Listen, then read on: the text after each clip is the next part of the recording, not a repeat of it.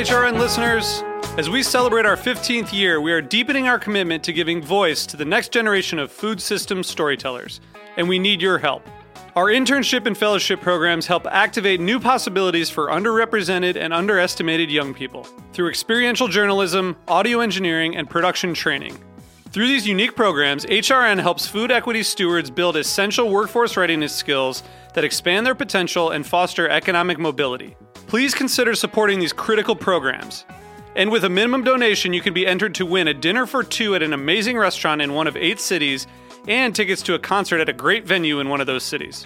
We have incredible partners across the country who have donated, as they also share our passion for helping to educate the next generation of food systems storytellers. Check out heritageradionetwork.org/15 to donate and enter to win today. That's heritageradionetwork.org/15 to donate and enter to win today. And make sure you donate before March 31st. Thank you.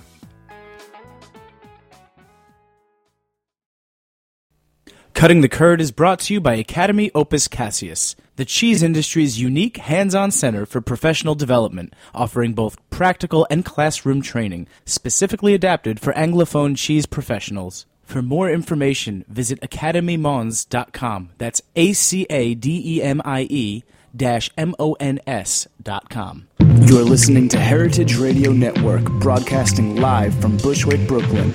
If you like this program, visit heritageradionetwork.org for thousands more. You're listening to Cutting the Curd, hosted by Ann Saxelby.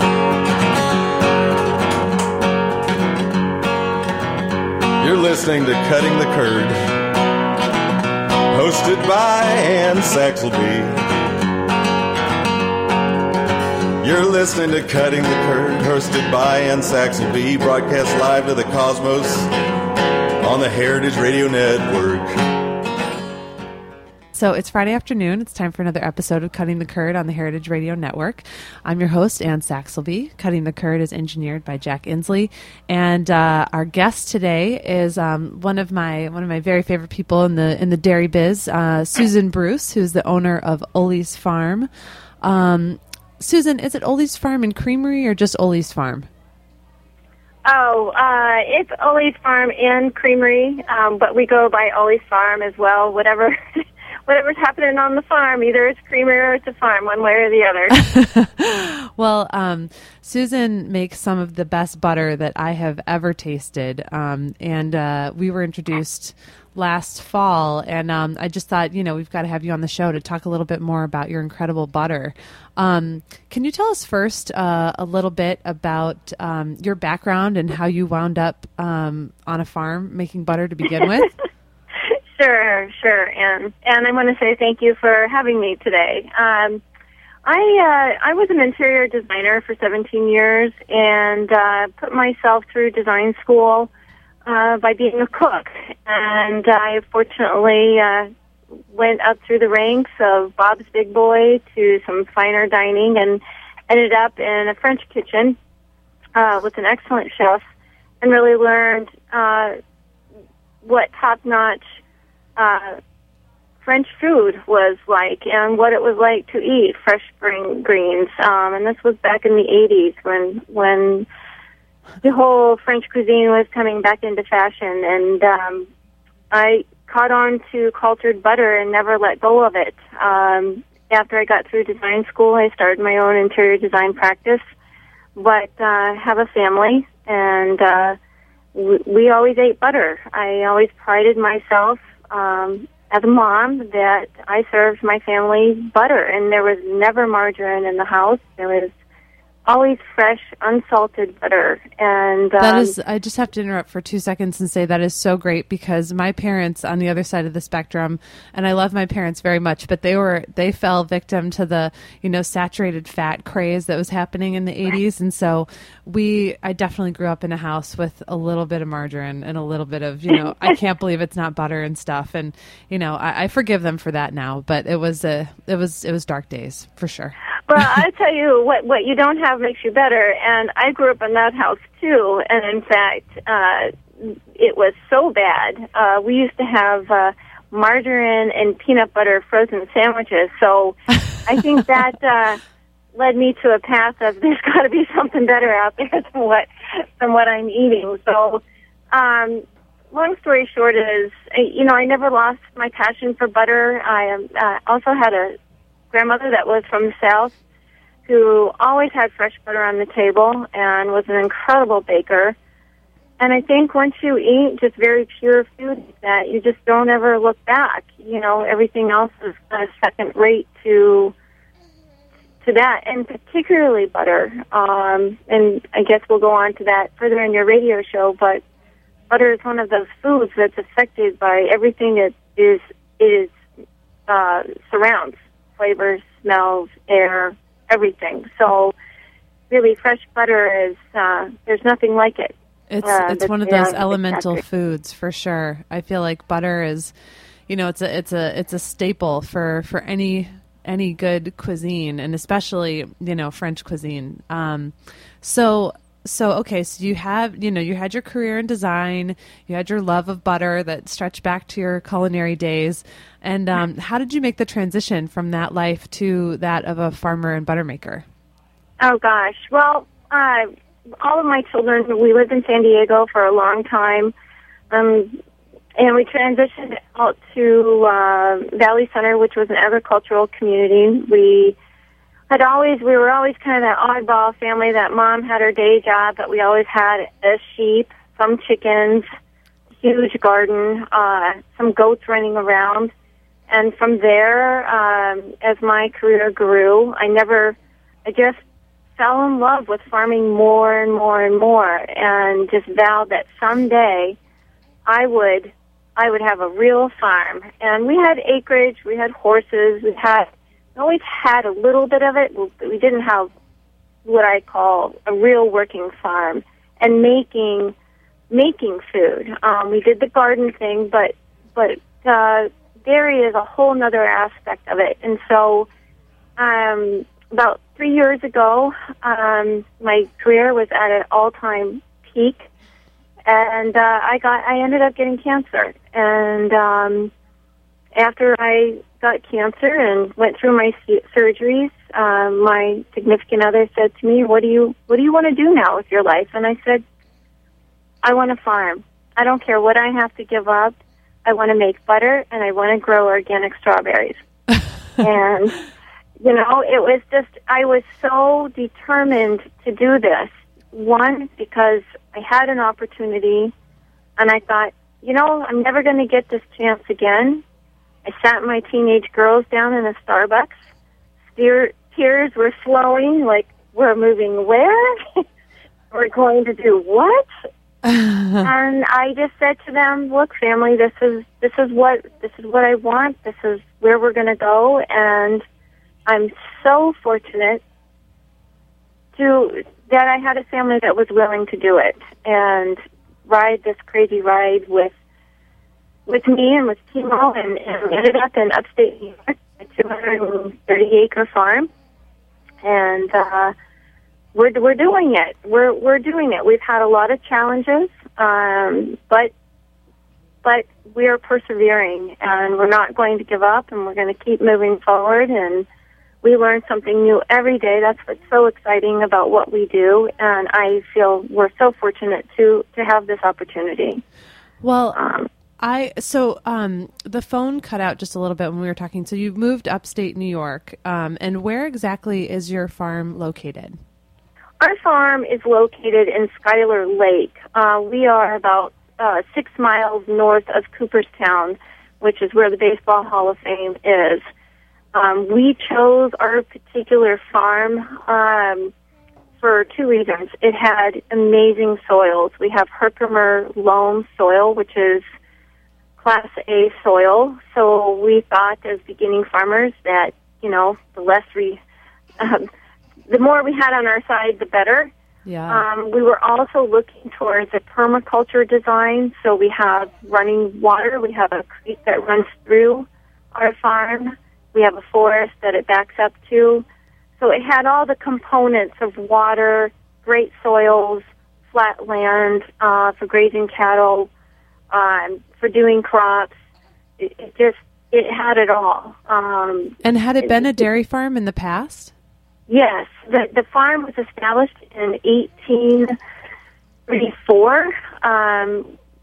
Some folklore says that it started out as a hops farm, but for the last 100 years it had been operating as a dairy farm.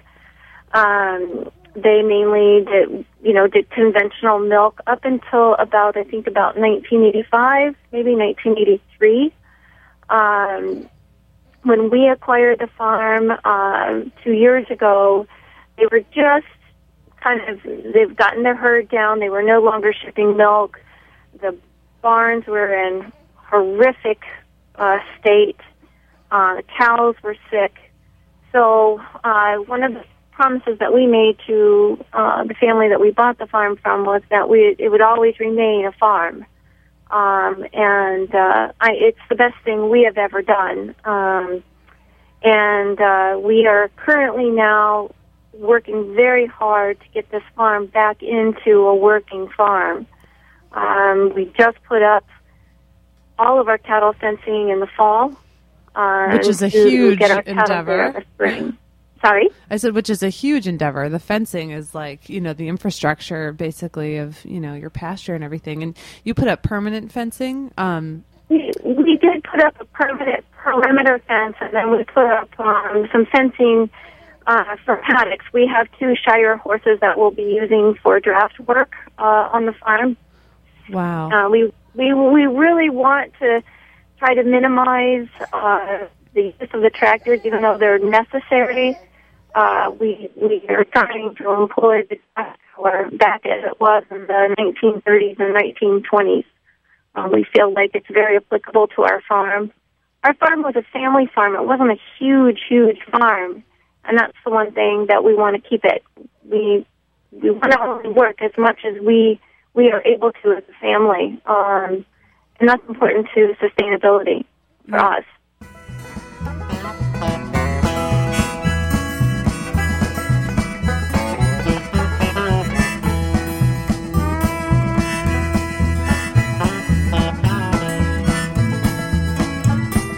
Cutting the Curd is brought to you by Academy Opus Cassius. They instill their love for cheese, expertise, and experience so that artisanal producers are supported, fine cheeses are cared for impeccably, and customers are well served with expertise and enthusiasm. Deeply rooted in the glory of the French cheese tradition, Academy Opus Cassius integrates hands-on practice, formal instruction, and classroom discussion to train cheese professionals. Academy Opus Cassius exists at the heart of the Mons Fromagerie operational headquarters, where cheese undergoes affinage and orders are received, packed, and shipped. Surrounding the headquarters are the famed Tunnel de la Colonne and the original affinage center. Several Mons retail shops are nearby. The surrounding countryside is the home to producers whose excellent cheeses are cared for by the Mons team. France is the undisputed source of some of the world's greatest cheeses, deepest cheese traditions, and the highest level of technological research and rigor in cheese making and ripening. The Mons cheese business, now present in over 20 countries worldwide, has over 50 years of experience caring for cheese and imparting expertise. Academy Opus Cassius is the cheese industry's unique, hands-on center for professional development, offering practical and classroom training specifically adapted for the Anglophone cheese professional. For more information and classes, visit academymons.com. That's www.academie-mons.com.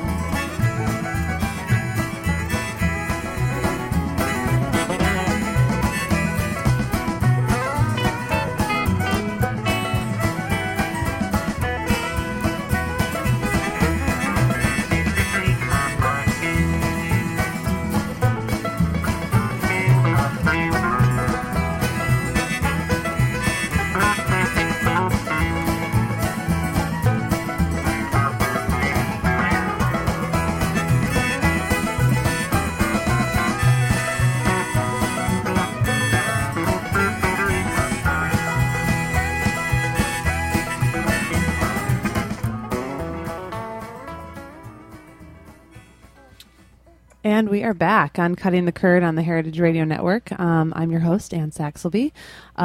Many thanks to the Academy Opus Caseus for sponsoring our show. We are very, very happy to have them as a sponsor. And they definitely serve as one of the most unique and credible cheese education centers in the entire world. So thank you very much to the Academy Opus Caseus for sponsoring. We have Susan Bruce on the show with us today, who is the owner and butter maker at Olli's Farm, which is upstate New York. And I also have my co-host Max, my son, with me here in the studio. So if anyone's hearing any, funny little burbles and gurgles, it's Max. It's not me. So Susan, we were talking before about cow comfort. Can you get back to that a little bit and how important that is for good butter? Sure. The cows need to be comfortable and stress-free in an environment where their bodies, in the old-style stalls where they were on concrete or some hay on concrete, we just don't feel as though they let down milk as easily. And if they're stressed, they're not going to give up as much milk. So what we've done in our barn is removing that middle concrete alleyway, which was very in a lot of dairy barns from the early 1900s, and then the stalls on the side to be filled with sand. And it just allows for the cow to nestle in there, get comfortable. The Jersey is a bit of a smaller cow, so it suits our barn very, very well. And we just feel as though the better we take care of our animals, the better product we're going to get in the long run, and the more we can manage those cows so that their comfort is there, their surroundings are clean, pristine, we're going to get a better product. One of the goals on our farm is that we want a place where animals and people can cohabit free, not chaotic, and keeping herd sizes down to a way that our family can take care of them and not get overloaded with too many cows, too many animals. That's not what the goal of our farm is. We want to keep it small so that it's a manageable, sustainable farm. And how many cows does that equal for you and your family? For us, it's 10. It's no bigger than 10. That's enough to keep us busy. We will have 2 helpers come spring and this summer, and probably keep them on. I have 2 children that are going to be in college next year, so it's important we do get some outside help and see what they end up doing at the end of their college careers. Yeah, no, absolutely. Have they expressed any interest in joining in the family business, or are they still kind of feeling it out, being farm girls? You know, my kids are awesome, and they've been on this ride from day one, and they have been fully supportive of the butter business. They've been fully supportive of the farm. They all think that having a family farm for sustainability is very important for them and for their future families. So it comes out for more. Oh, it seems like the phone is cutting out a little bit again. But so let's move on to your butter making process. You're a pretty rigorous artisan, if I can put it lightly. And your butter making process is really intense. It's a long process. Can you tell us a little bit about that and why that makes your butter special? Sure. Our butter processes, if we start with organic cream, it's not necessary, but it's necessary for me and for the product that I want to make. It has to be fresh. We get it the next day. It kind of cures overnight. It allows the fat to settle. The morning that we receive it, we put it right away into the tank where it's going to be pasteurized. Unfortunately, in the United States, raw butter can be sold, but trying to get it out there on the market is very, very difficult. So we do a low-temp pasteurization. And the key to cultured butter and good butter is cooling it down quickly so that those crystals can crystallize properly. And that is where good butter is made and bad butter is made. All in that culturing process. Yes. You ruin the crystal sizes, and you literally can get a butter that tastes like sandpaper when it comes out of the churn. You might not know it while you're culturing it, but you'll know it as soon as you churn it. We learned that through hundreds and hundreds of gallons of cream in our test process, that the cooled down period is very, very important. Seems like we're losing you again, Susan. I'm so sorry. Oh, Lord, being on the farm. Yeah, I know, right? So you said you culture it, and then you cool it down really quickly so you can maintain that crystallization the way you want it. Right. Then we cool it down, and then what we do is we add a culture to it. Okay. And that culture adds flavor, and it adds texture. And it also adds bacteria for health benefits of butter that makes it a probiotic. And the steps from the cool down of the pasteurization all the way to the end of the churn is critical for the way that the butter is going to turn out. What makes our butter particularly bothersome in a regular plant is that once we get down to that cool down temperature and we add our culture, we let it ferment for almost 3 days. Wow, that's an incredibly long time.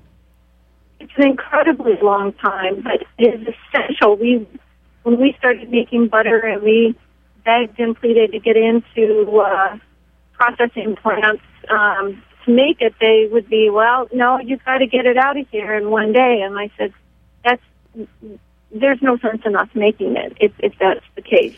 Now, I should back up for just a second and let our listeners know that you are working on completing a creamery on your farm, but in the interim, while the farm has been built out and you guys are doing the fencing and the barn and working on the creamery, you were using other people's facilities. And while that's extremely convenient and generous in one way, in another way, it wasn't good for you because since your culturing process does take so long and is so sensitive to being at exactly the right pH to get the right consistency for your butter, it's hard to get somebody on board with letting you use their space for 3 days. Absolutely. It's almost unheard of. Butter making, people say, oh, you just throw the cream in the churn and you turn it and out comes butter. Well, butter will come out, but for our standards, an excellent cultured butter isn't going to happen that way. We need that time in the vat for that butter to develop, for it to hit the right pH, and then to drop it back down to the right cooling temperature, chilling temperature, so that we produce excellent churns of butter. A lot of things can go wrong, even in that last phase of chilling the cream, prepping for the churn. And we've learned the hard way, and when we were first starting, we got moved. We set up in one processing plant. We were there, and we learned a lot through a lot of mistakes. Even the air temperature will greatly affect cultured butter, or in general. And if it's too warm, it will just be mush. So we really need to get into our own plants. We were in a processing plant. They gave us less than 1 day's notice. They were growing bigger. They said, you got to get out. We need the room. We went to another facility, and the old equipment couldn't accommodate actually our cultured process, meaning the tanks have to be able to pasteurize and then chill down. And then to get the cream ready for churning, we need almost ice-cold conditions. And that involves a huge chiller. So this is why we're at the point where we need our own plants. It's not just a want, it's actually a need in order for us to make the proper product that we feel is an excellent butter, cultured butter. So to back up just a little bit, just because to finish off the process, it is so it's very specific to temperature. It's very specific to having the right equipment. But the basic process, like you're saying, is it cultures for 3 days. When the culture hits the right pH, you were saying that the cream almost becomes like creme fraiche, right? And then you churn it. So can you take us through the rest of the process that kind of gives it that handmade artisan quality? Oh, sure. And I'm sorry, I'm outside on our farm because I'm not getting reception inside, so pardon all of the tractors and whatnot. We've got tractors. We've got a baby in here. It's all good. It's all live, right? Yep. So what happens is that when we cool down that cream, it becomes a nice, thick, luscious creme fraiche. You can imagine when we do it, 300 gallons of creme fraiche. It's like you want to swim in it. And we have to hit a certain pH with that creme fraiche. Once that is ready, we chill it down. We churn the butter. And when you churn the butter, you can definitely under-churn and over-churn. But what we are looking for when we churn is popcorn-sized kernels. Literally, it'll look like yellow popcorn in there. And that's when the milk separates. And that's when we get our buttermilk. We drain the buttermilk off of that. We keep that buttermilk. We feel as though our buttermilk is second to none. And I can explain that in a different radio show why. But we drain off the buttermilk. Then we rinse the butter. And then we keep churning it until we can get as much of that water out of the butter. We don't want any condensation on that butter once we go to package it. One thing that makes us unique is our process at that point is all hands-on, literally. A lot of butter plants will take their butter from the churn and they'll pump it. They'll pump it either into a packager or they'll pump it into bags. But we take out that butter by hand in 5-pound blocks, if you will. We hand knead it on a table to make sure that that water is out of there. And then I hand salt or hand herb or whatever we feel like throwing in there, honey, into that butter, into 5-pound bricks. Wow. So there's a lot of labor that goes into that. There's a lot of sweat equity in every 5-pound block of butter that comes out of your facility. It is a very hands-on, intensive process. But for me, as a butter maker, I know that every batch of butter that I take out, I know what it feels like. I know what it tastes like. Sometimes I salt it heavier than others. It kind of just depends upon what I have at that time. Every batch of butter is different. It is amazing when I was learning how to make butter, just how amazing, how different butter can turn out. And believe me, we've thrown away thousands of pounds of butter because it didn't cut it. And from there, we even take a hands-on approach even more. For our retail sales, we take the butter from those 5-pound bricks and we hand form them into 1 pound and 1.5 pound discs. So, and at that point, a lot of people were telling us, well, why don't you just do the conventional stick or the conventional block? But we want our butter to be distinctly different, and we do it in, if you will, like a cheese round, so that it becomes the center of the table. We want it something that a food to be enjoyed alone, just as it is. And they are beautiful, and they are really beautiful. I'm looking at the clock, and there's so much more that I want to talk about before the end of the show, but we only have a couple minutes left. So I want to focus a little bit on, where you're going from here. You are working on building out your own plant, and I think, and you started a Kickstarter campaign to help you guys get there. Or is the Kickstarter campaign up and running yet, or not quite? The Kickstarter campaign is not up and running yet. We hope to be doing that within the next 2 weeks. It can be a pretty complicated process, and we're trying to keep things really simple. So hopefully maybe by doing this show today, we can bring some awareness to our Facebook page, which is Olli's Handcrafted Cultured Butter. Olli's handcrafted cultured butter. Okay, everyone, check it out on Facebook. This is like, even if you don't live in New York and you can't buy this butter, you should donate for the good of butter across the world.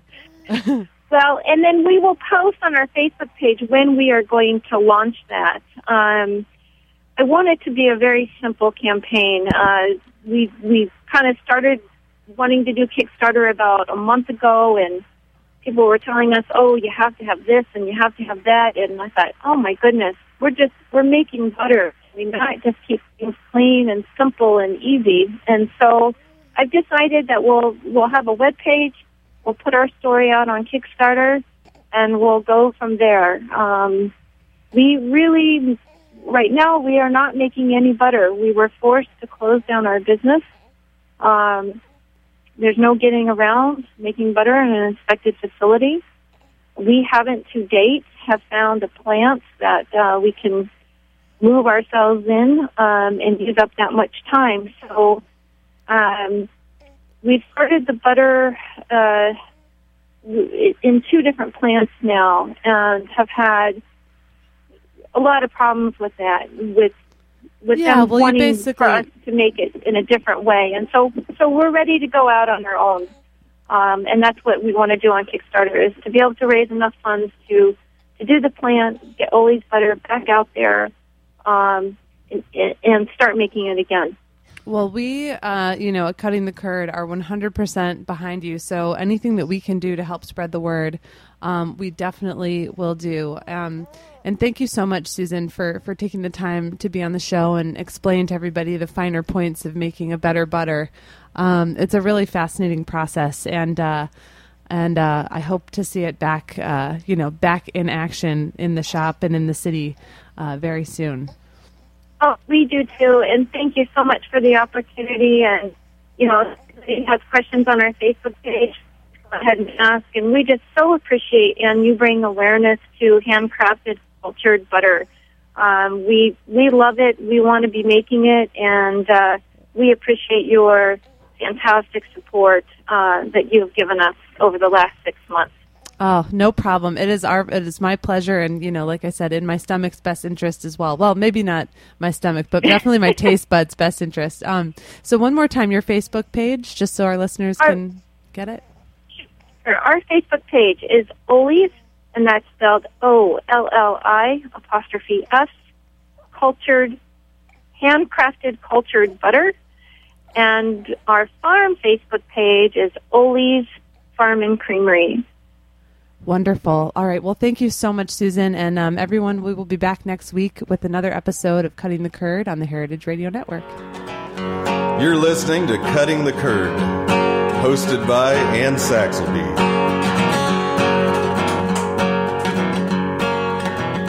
You're listening to Cutting the Curd, hosted by Ann Saxelby. You're listening to Cutting the Curd, hosted by Ann Saxelby, broadcast live to the cosmos on the Heritage Radio Network.